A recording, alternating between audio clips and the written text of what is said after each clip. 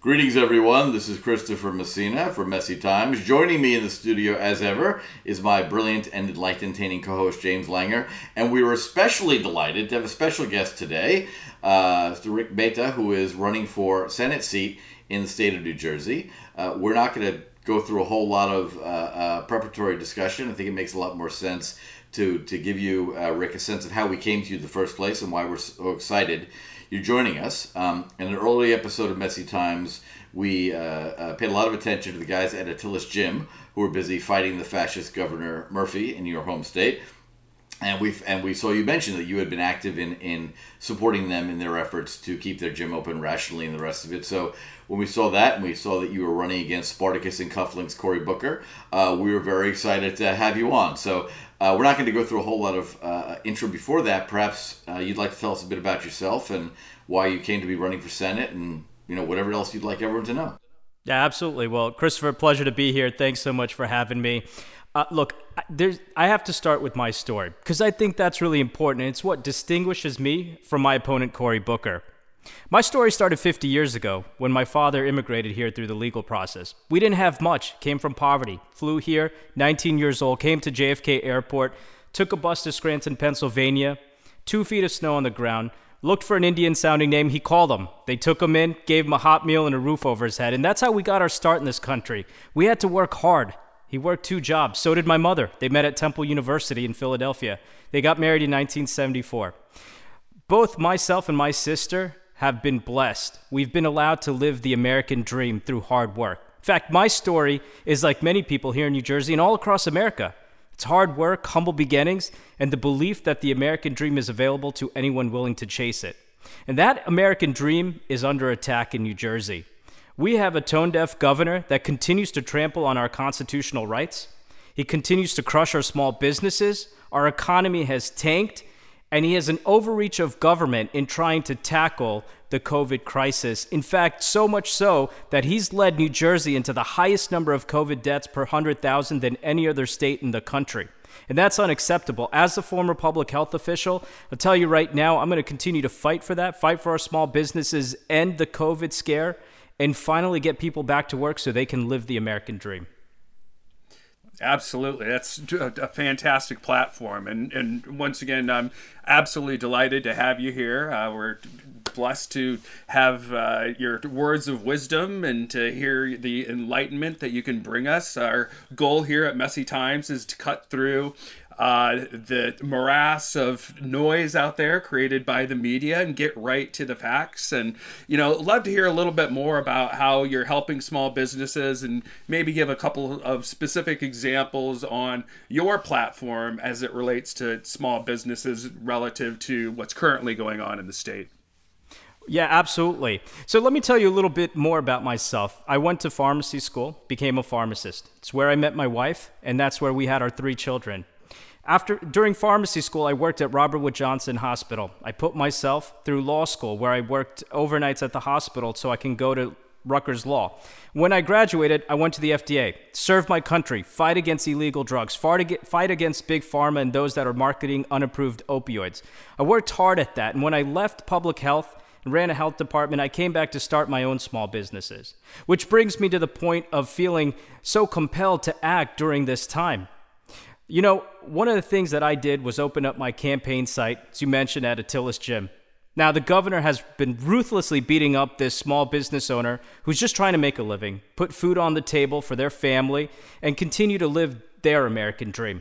They've had no COVID cases. In fact, when you look at the data and you stratify it, more than half of the COVID deaths that we've had were in long-term care facilities and nursing homes, not in gyms or restaurants. So 25% closure makes no sense.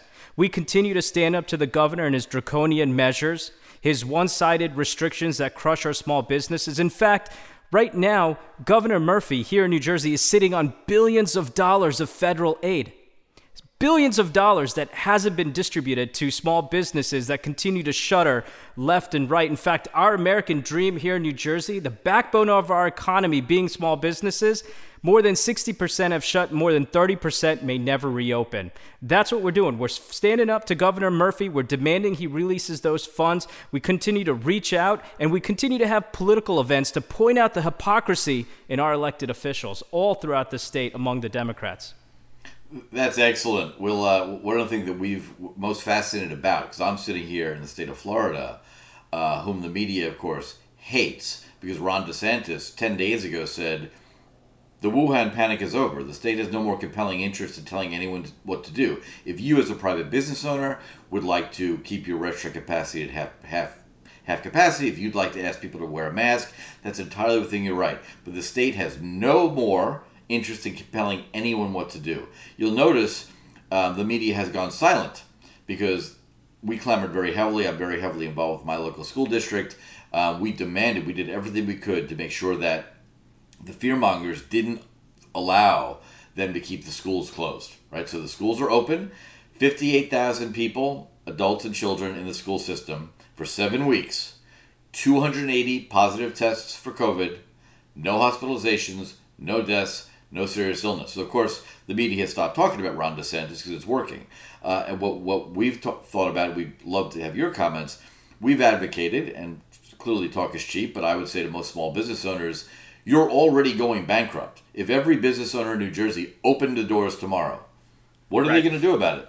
And I'd just like to add to that has been one of the most important pieces of news that I think has come out relative to the policies associated with lockdowns and shutdowns is that 2 days ago, the World Health Organization came out and said lockdowns do not work as it relates to COVID. So that is being covered up by the media. It's not being put into the media as it should be. But the evidence is out there that that lockdowns don't work. So, love to hear your comments on both Christopher and I's perspective.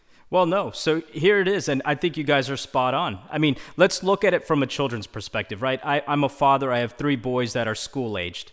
When you talk about reopening the schools, of which New Jersey first said they were going to reopen it and then decided to renege on that because of the teachers union coming down hard, the American Academy of Pediatrics said that in-person learning is the primary and best way children can learn. Our state has become a single public health issue state, and that's scary.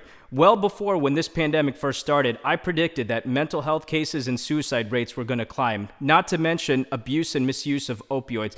And guess what? That's exactly what's happening in this state. So it's not that we're saving lives. Okay, when you look at the case fatality rates to COVID, they're the lowest we've ever seen, and yet we only focus on positivity and transmission rates. Well, look, people are going to catch the flu. People are going to catch COVID. You're going to do the best you can to mitigate the risk, but that doesn't mean you freeze in time your economy or your educational systems or your learning. And so that's what I think is the biggest bias and politically motivated decision-making done by Governor Murphy and other states that have Democrat governors that are acting based on political influence and bias. Let me give you one other quick example. I was with President Trump on October 1st at his Bedminster fundraiser, okay? We were 40 feet away from each other. All social distancing, precautionary measures, all taken in place. Hand sanitizers, face masks, you name it. The president wasn't walking around shaking hands. He was came through the portico, up at the podium, 40 to 50 feet away. The next day, the president tests positive for coronavirus, and then you start the fear-mongering by the governor, who basically just claimed that he was a super spreader, everyone was going to catch it. Well, guess what? Yesterday, they announced that not one person was tested positive for coronavirus, to which I said that he was being melodramatic, and he was being melodramatic, and it was a political hit job to stifle my U.S. Senate campaign, of which he went on record to say that I should quarantine for 14 days. So he continues to try to protect the Democrat incumbents that are being challenged, and it's all political motivation here. It's not based in science. That is perfectly. It's a perfect example, right? I mean, when I studied statistics at university, Professor constantly beat us up with the plural of anecdotes, not data. But it's absolutely true. I mean, one of the things that has happened about this disease is people have lost their minds, and it's been our contention that for the next few hundred years at least, there are going to be phenomenal PhD dissertations written in history departments, sociology departments, psychology departments, and they're going to compare it to the Salem witch trials. It's absolute madness. This has occurred. We were when my wife was pregnant with one of our children in New York. That's when the H1N1 virus came in under Biden and Obama's watch. They did nothing. They did absolutely nothing. Their chief of staff said recently that they got lucky. They did absolutely everything wrong, right? And it's just a pure miracle. If H1N1 had the virulence of COVID, bodies in the streets, right? But I remember they had a limited amount of vaccine, and because of the danger to fetuses and young mothers, they were only giving the vaccine to pregnant women. And so all of my wife's friends were busy saying, can you take our basically 70 children with you to your appointments and pretend they're all yours so they can get the vaccine? But on a policy level, right, where we are is Cory Booker, who I thought is a nightmare for a million reasons, culminating with his disrespect of soon-to-be Justice Barrett by refusing to even listen to her during her testimony and then coming back in and hurling ridiculous statements at her, which I think possibly you should turn on him. Statements like, to be fair to you, Judge, you should ask to pause these proceedings. It's fair to you. How would Cory respond if you said, to be fair to you, Cory, in these difficult times, you should step aside from the Senate? But in keeping with kind of where you are in the race and what we've read about the kind of likelihood in the race and the Republican Party, are they giving you any funding, love? Is it been a hard road? Kind of where are you in this process? Sure. Well, let's talk about that, the proceedings for Judge Barrett just for a minute, because I'm so disappointed but not surprised in the theatrics that Cory Booker has given the country yet again. Mm-hmm. This is just Spartacus revived, part 2. And it's so disappointing. I jest about that, but when I actually see that, he's using it as a platform to deliver his stump speech, to campaign in front of America, probably trying to set himself up for another presidential election. That's not what the Senate Judiciary Committee proceedings are meant to be. They're meant to be a confirmation process of which Judge Barrett, my goodness, you couldn't ask for a better legal pedigree, exceptional person, someone that both men and women would look up to, both law professors like myself, law students, attorneys, and civics historians would look up to. And he's just made a mockery out of it. So my question is, why would anyone even vote for Cory Booker, who's missed more than 65% of the votes? Right. Now, to your original question, look, COVID had hit us hard. But I'll tell you right now, the Democrats continue to outraise us, but we continue to outperform them. We are up and down the state, and my opponent, Cory Booker, has not even campaigned in New Jersey once. He's been stumping for Biden in Pennsylvania, helping other Senate races in Alaska and all across the country. But the people of New Jersey, he doesn't answer any constituent calls. And I told you small businesses have continued to be crushed, and Phil Murphy is sitting on billions of dollars of federal aid. We haven't had one Senate hearing or one U.S. Senator from New Jersey reach out to the governor and say, hey, buddy, what's going on? Why don't you let these people have some money so they can feed their families? He doesn't care. He doesn't care more than just building his career off the backs of our proud communities. And if you challenge him, he'll race bait you. He'll call you racist. Now, someone like me who's grown up in the throes of racism, I can't begin to tell you what a mockery he's made about the actual, issue of racism and his expansive views of that. It's devastating. It's a disaster. And it's a slap in the face of every New Jerseyans. And that's one thing both Republicans and Democrats agree in New Jersey, that Cory Booker does not follow through. He doesn't do his job, and he's bad for New Jersey. Speaking of race, what's your view on, how we can kind of bring Americans back together and stop this decisiveness or division that's going on in our country right now? Yeah. Well, there's a few things, right? So there is some racism in our country. I mean, there is, right? But is it systemic is the question. So you work on laws and policies that help advance the conversation, not fixate it on. My father came to this country in 1969, 2 years after the race riots tore through Newark. And yet Newark somehow has become trapped in time. How are you creating opportunities and economy in those inner cities, especially for the black and brown community that Cory Booker pretends to care so much about? What about opportunity zones and expanding that so you bring economies to blighted neighborhoods? How about school choice that doesn't keep kids trapped in their own zip code? Now, as a former public health official, the number one determinant of good public health is the zip code you live in. Why would you keep kids trapped in that zip code then? Right. It doesn't make sense. Their policies continue to conflict. If they care about the future of black and brown kids, then why not do something about it? These are the Republican policies. 50 years Newark has been trapped. And guess what? 50 years we haven't had a Republican U.S. senator.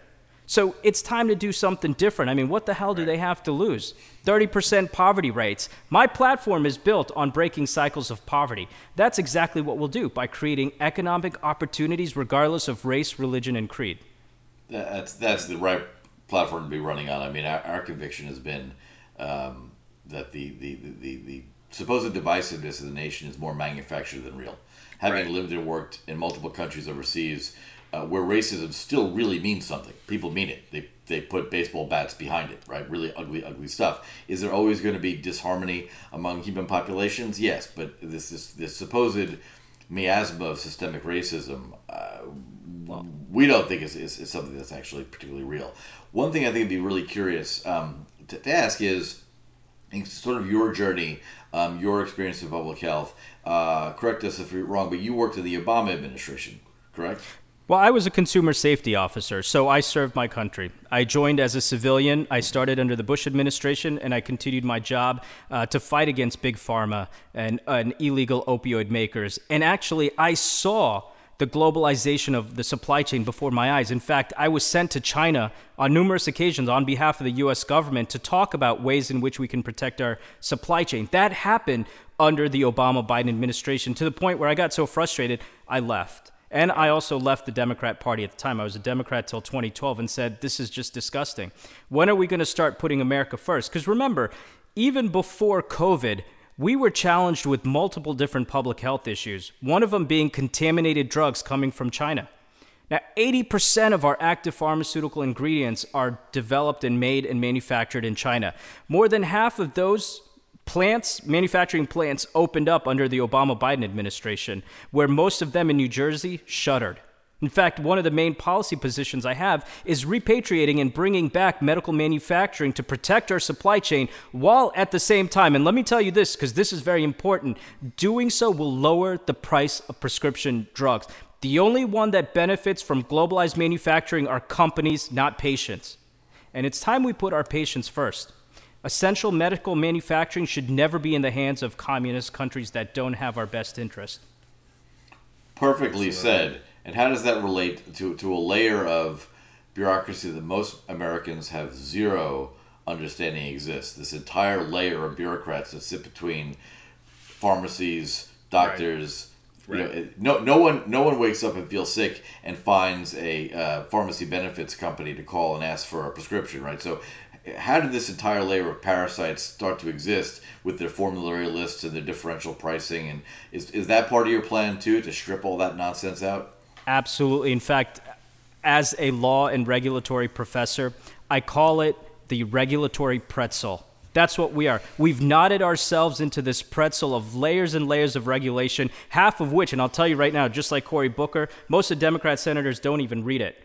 They just pass legislation. They have no idea what the ACA says. They just pass legislation, sign off on it because it sounds good and it feels good and it helps their political agenda. Patients suffer. People with diseases, either pre-existing or future diseases, catastrophic conditions, they suffer.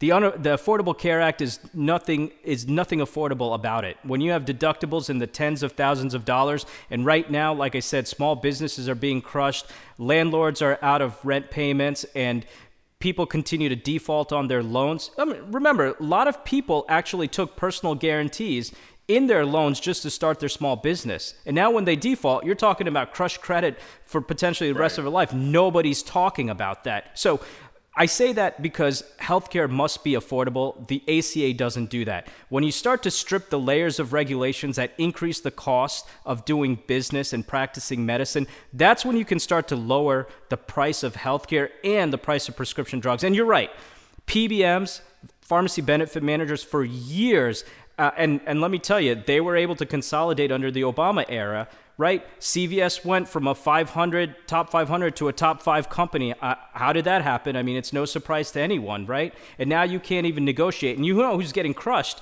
It's the independent small pharmacies, the ones that care about your community, care about the people, and can offer not just services, but medicines, both in the same vein at lower prices. And so we've crushed competition, and that cuts against the grain of our country, which is based on free market principles. Right. And we're certainly, from a healthcare standpoint, living in a different era. I mean, you can go into your doctor right now and see an advertisement on a drug that you think will fix a problem that you have and request that drug. And that's a very easy solution for a doctor, just to get the script pad out and hand it right back to you, as opposed to doing a full diagnosis. So patients are coming in with a predisposition of what drug they need to solve their problem. And that's something that's unique to the United States that doesn't happen in other countries that have,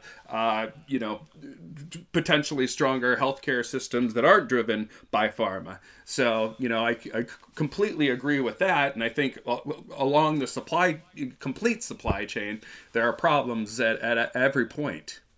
Absolutely. Well, and let me tell you, because as someone who's a proponent for medical innovation and medical manufacturing, we do need to bring that out. What we don't need to do is to pander and cater to big pharma and special interest, like my opponent, Cory Booker, who's taken millions of dollars from special interest companies like big pharma. I haven't, and I don't intend to, and I don't need to, because at the end of the day, I'm here fighting for patients, for seniors, in order for them to afford their medicines, and to make sure that we can continue to lower the price of prescription drugs. That's why I support the president's policies. If President Trump tomorrow said, well, I'm going to increase the price of drugs on seniors, I'm not going to support him. Right. But he's not. He's out there saying we're lowering the price of drugs. We're lowering the price of insulin. People don't understand that by lowering the price of insulin and allowing for diabetics to have access to this, you're actually avoiding long-term care catastrophic conditions like kidney failures and others, lowering the price of healthcare altogether. So it's an entire continuum, which I can tell you right now, my opponent, Cory Booker, doesn't even understand the beginning of it. Oh, I'm sure not. I mean, insulin that you raise is a particularly egregious case because it was invented by an academic who instantly gave the rights to it for free to the world. Insulin should be given away at pharmacies. Right. It literally should be just a service to the society. It's appalling that it's gotten so expensive. One question we have, which since you are much more kind of in the trenches talking to constituents and hopefully potential constituents, what are the arguments that are working well? Do people understand that when you say the free market, like they've been lied to since World War II, that the way you get health care is through insurance, and that was purely a reason for companies to get around paying higher marginal income tax rates on workers, right? That's why this entire nightmare started, and 99% of Americans don't even understand that. But you point to things like the free market competition always works. When you look at elective surgeries and elective procedures like cosmetic surgeries and the like that are never covered by insurance, amazingly, price goes down and quality goes up. So you actually have real-world examples of here's a market for medical services that insurance doesn't touch. And what happens in that market is what happens in every other market when you let consumers make a decision. Do you get any traction with trying to really explain to people why they've basically been lied to their entire lives? That the way you get health care is through an insurance card? Yeah. Well, I think you just nailed it. I mean, that's probably one of the hardest things to explain to constituents about actually the delivery of healthcare. The problem is that a lot of this has just been packaged as sort of free or reimbursed without truly understanding what the cost is and understanding that when you have competition. But you go out there and it's easy to explain, right? You go to the shelves and you say, look, if you're at the grocery store and you're going to buy a box of cereal, Some of you might buy the brand. There might be a generic right next to it. The point is you have choices, right? If you don't like that cereal, it might be another one that's, a generic, or there's like 500 different kinds of cereals, and they're all going to want to compete for your business. And so what the government has done through the ACA is taken the business aspects out of it and mandated so many things through legislation. They've injected the government into the way doctors practice medicine, and that's dangerous. In fact, so much so that we've seen since the passage of the Affordable Care Act, we're talking about 10-year stretch now, right? The rate of doctors getting burned out of their jobs and the quality of care decreasing. So the burnout rate of physicians and nurses have gone skyrocketing, close to 50% of family doctors, general practitioners, and nurses, and the quality of care has started to go down. So instead of saying, well, we need to improve quality of care, what they do is slap on more regulations for patient safety, increasing the cost of doing business, rather than allowing for those to compete to offer quality care and reduce that. And one of the number one reasons why doctors and nurses have been burned out of their job, it's not because of the pricing wars. It has to do with administrative work. They actually injected data companies, technology, and others mandating electronic records, where doctors now practice administration more than they practice medicine.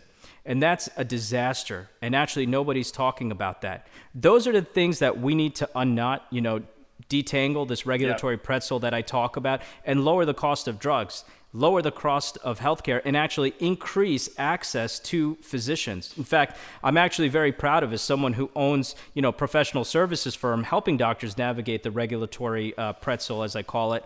I'm very proud of the changes that the Trump administration has made to advancing more reimbursement for telemedicine and other visits, especially during this time of COVID.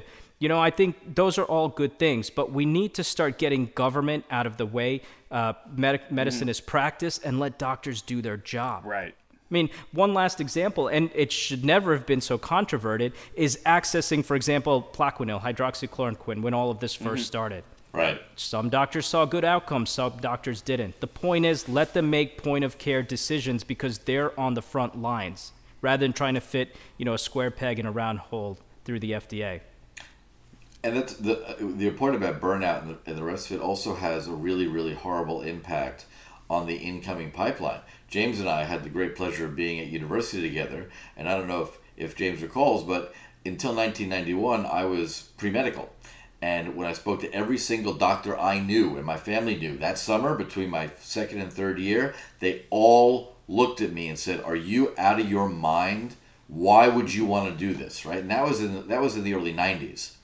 And I just switched gears and never looked back, right? But all the doctors I know that have talked about this, you hit it on the head, right? One surgeon I know, brain surgeon who retired a few years ago, his great comment was, the single stupidest thing the American medical community did was to say to patients, "Yeah, we'll handle that for you, the paperwork," right? Because when it first started, it wasn't a big deal. It was fill out this piece of paper. Had they understood that would turn out to be a doctor's practice with a hypothetical 3 or 4 doctors, and instead of 4 nurses and maybe someone part-time for paperwork, to turn out to be 4 doctors, 2 nurses, and 8 people doing paperwork, they would never have said yes to this. They should have said, "Great, I'm so glad, Mrs. Smith, that you have health insurance. That's wonderful. Here's my bill. Pay it, and go take the receipt and go get paid by Aetna," or whatever. Had they done that, that would have, first off, made Americans sensitive to the pain point of irritating paperwork, which in a real competitive economy would have meant that it would never have happened. And it would never have led to this burnout and this burgeoning stress on doctors' offices, who, after all of that, end up getting sued repeatedly. So, right, and I think that's the problem with the paperwork. It's CYA, right? They're concerned about losing a massive medical malpractice lawsuit, and the numbers are absolutely astronomical. I mean, we all know doctors that say they break even in April or May after they pay their medical malpractice insurance. So, I don't know, Rick, what your thought is on litigation as it relates to medical cases and potentially eliminating some of this bureaucracy that's interwoven into our healthcare system. But, as a consumer of healthcare, that's what I see the problem as. Yeah. Well, it's a complicated issue, but the first thing is I couldn't agree with you more. America has a paperwork problem. We do. Billions of, papers need to be filed for credentialing and licensing and yada, that doctors have to do. But it also disproportionately impacts the minority communities too. They don't always know how to navigate, and you shouldn't have to be a lawyer in order to figure out, for example, how to start a business, right? That's Talk right. more broadly. And in this state, especially in New Jersey, you do. I mean, it is such a broken system here in New Jersey. If you want to start a business, I mean, good luck. You have a higher chance of being out of compliance and, operating illegally than you do legally. And so that's a big problem. But we got to solve the paperwork. To your point about the maybe tort reform in the medical litigation system, yeah, I mean, we definitely need to do something about that. And I'll tell you, there's such a discrepancy between the number of cases that are brought before medical boards. One of the hats I've wore in my previous job is also I was an executive director of a medical board. And I've prosecuted doctors and, revoked them of their licenses, many of who are doing very bad things, sexually abusing patients, or nurses stealing narcotics. Wow. You have a system in place to go after doctors, to suspend their license or nurses or others. But the amount of, frivolous lawsuits that are being brought is also out of control and increasing the cost of doing business in healthcare too. So yeah, there are two sides of that, and the number of cases that medical boards bring against doctors are just a small percentage of the number of cases that doctors have to settle. In fact, many doctors have told me that if you're not sued at least once, you're not doing your job. So it's Oh goodness, That's fair. Well, I mean, this. I think we could go on forever. You got a lot of solid ideas. The people in New Jersey would do far better to replace Cory Booker with you, and he can go hang out with his girlfriend somewhere else. Are there any sort of major sort of closing points that we haven't touched on, or that you really want people to get a sense of just how bad a road they've been going down for all these years, and why they should snap out of it and take a new path? And also, mention how they can make a donation and get behind your campaign or contribute or help in some fashion as well. That would be wonderful. Thank you. Yeah, absolutely. Well, look, we're building a great grassroots movement all up and down the state. Many people have really embraced my campaign because it's refreshing for them. I have 4 degrees. I've done many things. The one thing I've never done is play politics. I'm not a career politician. In fact, I think that's one of my strengths because I'm here and I've jumped into this race because I care about the future of New Jersey. I care about how my kids are going to grow up here. In fact, the reason I jumped in this race when I spoke to my wife is I said, I'm really disturbed about the direction New Jersey's headed. We need someone to change that. And she said, well, Rick, why don't you do it? And I said, you know what? I have a lot to offer. Let's do it. And Yeah. I'm very honored to build as much momentum we have. Again, being the first person of color to win the nomination for the Republican ticket and the first American of Indian origin for Democrats or Republicans. But putting identity politics, aside, the beliefs and the values we haven't equivocated on. The things that I stand for, constitutional principles, protecting First Amendment and our Second Amendment rights. As someone who's a father, protecting our children, both unborn and born. Those are things that are very important for me. So those that are out there that are looking to get involved on the excitement that we've been building, go to rickfornj.com. That's RIKFORNJ.com. Reach out, get in touch. I respond to all my messages, unlike Cory Booker. The last thing I want to mention is Cory Booker. Both Democrats and Republicans, the state of New Jersey, can agree that man doesn't do his job. For more than a month, Cory Booker went on News Channel 12 and agreed to debate me. He hasn't returned one phone call. My office has been reaching out to him every single day to get it scheduled. Never returned a call. He's an empty suit, making empty promises that's hurt not just the black and brown community of New Jersey, but every New Jerseyan alike, from South Jersey to North Jersey, has suffered at Cory Booker's failures. Now, many people don't even realize that Cory Booker represents them and that he's actually running a statewide race. People mistake him for being either a North Jersey senator or a guy from Newark. It's time that we had a senator that represents the entire state, that wants to fight for small businesses, that can actually work on policies that'll end the COVID crisis, make sure we're prepared for any other pandemic moving forward, fix our broken healthcare system, lower the price of drugs, and make sure that people can live and achieve the American dream. That's why people should vote for me. That's why people should fire Cory Booker. That's why people should go to RickForNJ, RIKFORNJ.com. Well, you've got us convinced, absolutely, and we will echo and scream that call to Cory to come on out and debate. Really, if you're so fabulous, Cory, and so great, you got such a better vision for Jersey, why don't you come talk about it? Be wonderful, rather than posturing and screaming at Supreme Court justices who are absolutely going to be confirmed, and both of whom, Kavanaugh and Barrett, should have been confirmed 100-0. Right. There's no reason not to be. Absolutely. So, Rick, thank you so much for taking time to speak to us. We will hope to amplify your message as much as we possibly can. And good luck in November. And we hope to find out that you're going to be the incoming senator, Meta. We'll be very excited about that. And hopefully we'll get a T-shirt. Thank you, gentlemen. I appreciate it. I'll definitely send you that shirt.